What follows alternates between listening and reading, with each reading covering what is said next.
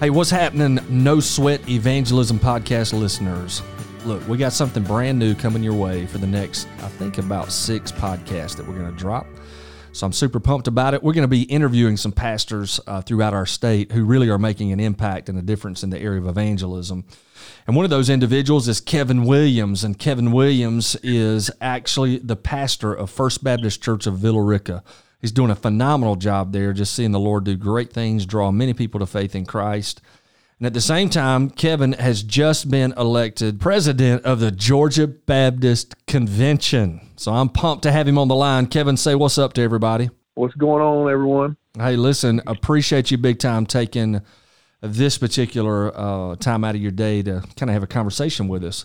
So I'm just going to ask you a few questions, man, to let you kind of go. So real quick, just not everybody knows your story. So take a minute and just share with us how you came to faith in Christ. I did not grow up in church, which does structure a lot of who I am today.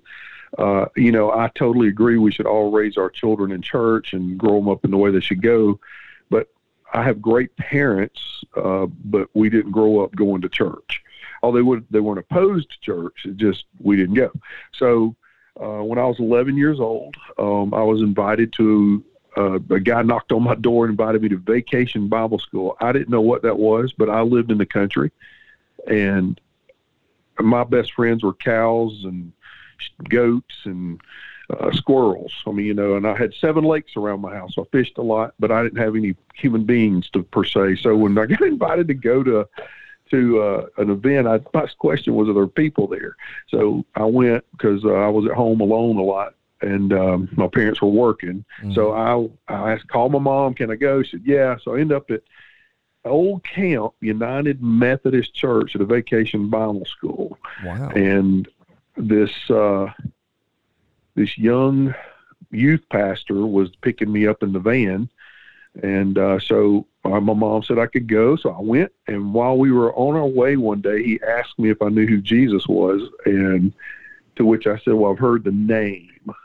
Yeah. And he said, well, let me tell you about him. So I could take you literally to the spot at that church in a Sunday school room where after he shared the gospel with me, he and I went to a Sunday school room, got on our knees, and he led me to the Lord, and that was kind of how it happened. That is absolutely awesome. So how old were you at that particular time, Kevin?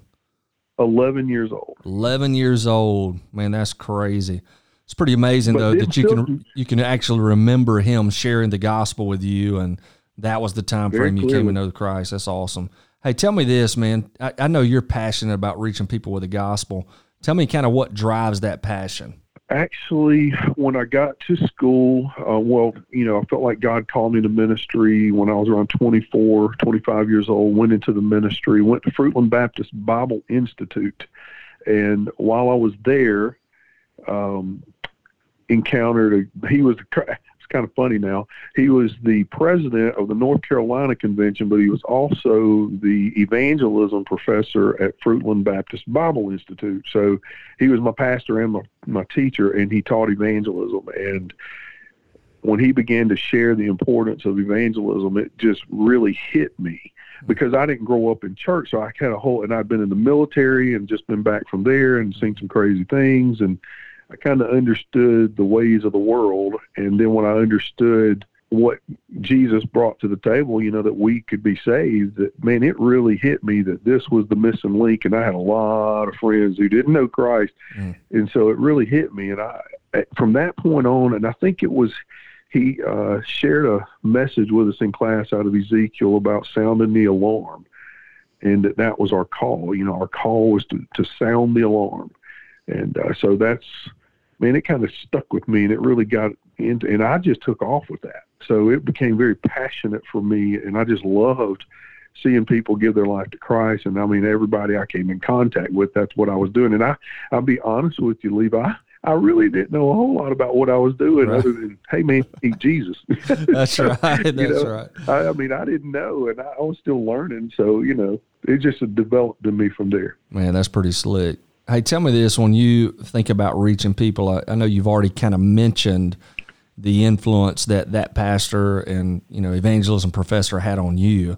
Is there someone else just throughout the years, and it doesn't have to be, when you were 24, it could be recent, that really has kind of helped fan the flame of evangelism for you? Yeah, I mean, and I think it's, when I look back on it now, it's kind of God just was preparing me the whole time. You know, everybody I was around, and maybe I was just drawn to those people too, but people in my life, there was, you know, I told you Greg Mathis, and he was a pastor in North Carolina at Mud Creek. And then I went from there, went to work for Norman Hunt, Johnny Hunt's brother. Yeah. And so that's where I got really involved with the Hunt brothers, got to know Johnny real well through all that. And Norman, very passionate about evangelism. As a matter of fact, I was the evangelism minister on staff at his church. And I felt like I was a hired gun is what I was. Yeah, so, sure. I didn't even know you did all that. I did. No, for 4 years, I taught faith evangelism. Now, the crazy part when I tell you this was back when we had about 300 people coming total to church. I mean, that was a good Sunday, about 300. Right. We, on Tuesday night, we had 100 plus coming to Faith Outreach. That's pretty awesome. So it was really cool. I mean, it was really cool what God was doing there. So there was not a year we didn't baptize over 100. Wow. Now, yeah. And there's been a ring of that up until COVID. Yeah, sure. Everywhere, you know, when I went from Hunt's Church to First Baptist Douglasville, and where that's John Pennington, and he was, I mean, a passionate soul winner himself. So it just continued on with me. And so everywhere I've been, that's just been the leadership I've been under. They all cared about that. And so that's always been primo number one to me. That's huge, especially if you're a pastor, right? Like your attitude towards evangelism actually is contagious. So if you're not, you know, passionate about evangelism and sharing Christ, or you're not doing it yourself, then you can't expect your church to be that way. But if you really want to have an evangelistic church, I mean, you have to be an evangelistic pastor. And Kevin, I know that's what you are, and I know that's why you're seeing a lot of fruit in the context of the ministries you're involved in. But I think it's tremendous. You can kind of trace back your history in ministry, and everywhere you've just been around evangelistic guys. And I think that says something too to all of us, right? If we want to have an evangelistic fervor, hang out with people who are evangelistic. You know, we kind of rub off on each other. So I think that's tremendous, man. You've been in ministry several years. Is there anything you've had to change in your method of sharing Jesus with others throughout that time frame? For me, what's been more effective is I have found that cold calling works. I mean, you can lead people to Christ anyway, anytime, and I'm for any of it. But what I have found to be more successful, I would say, is relational evangelism, where somebody knows somebody so you can connect the dots.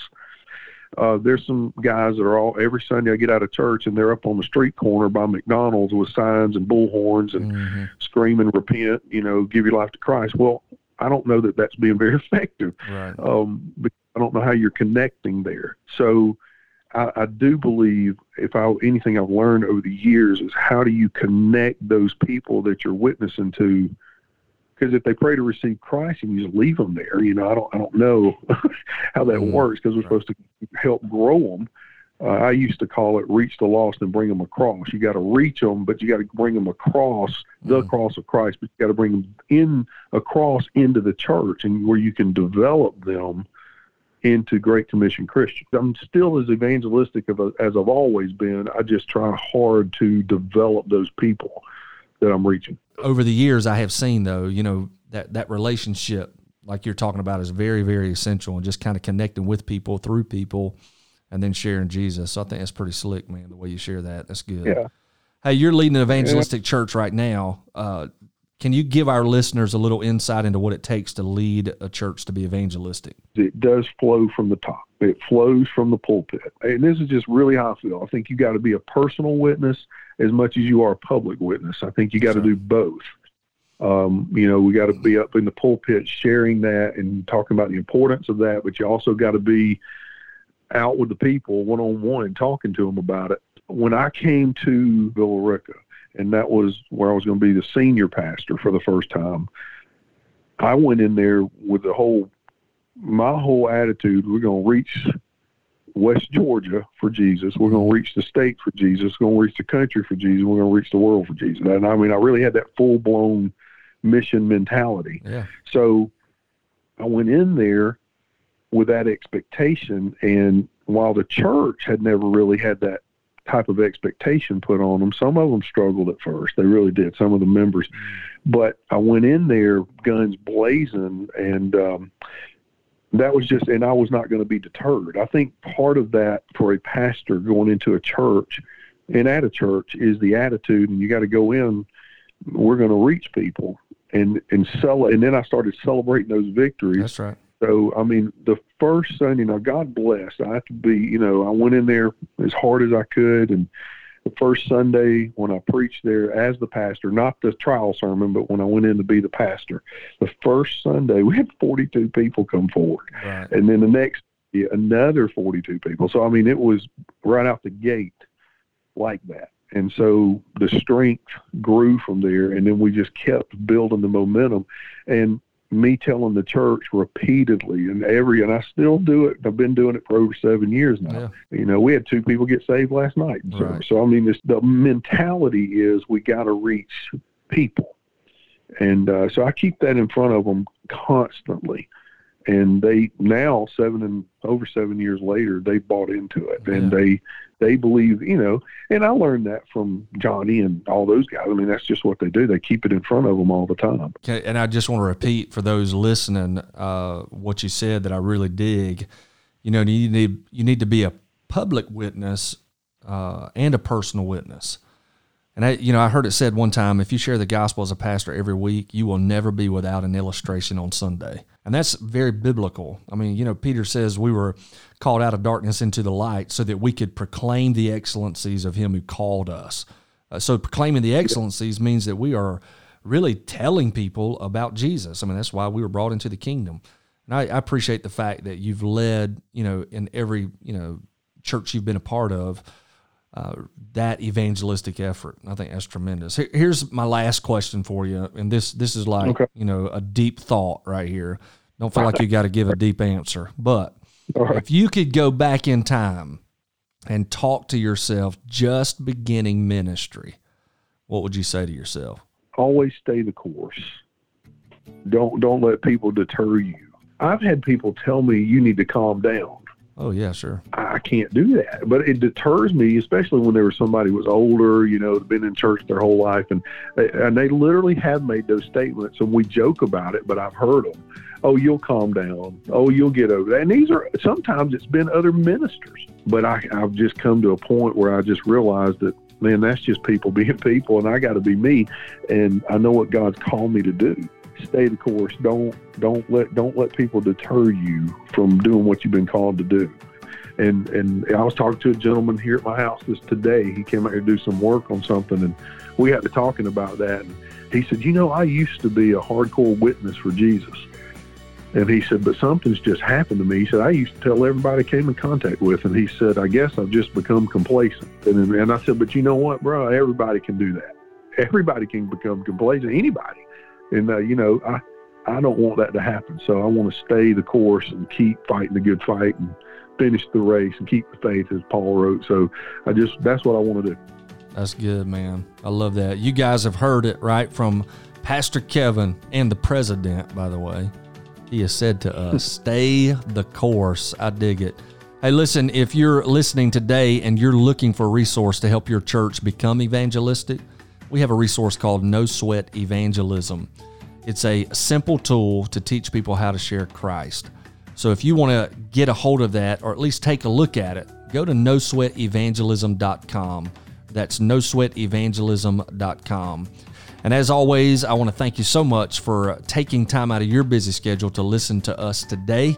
And hopefully you've been encouraged just to stay the course and continue to share Jesus Christ. And I want to say once again, thanks a ton to Kevin Williams for spending a little time with us today, and hope you are blessed.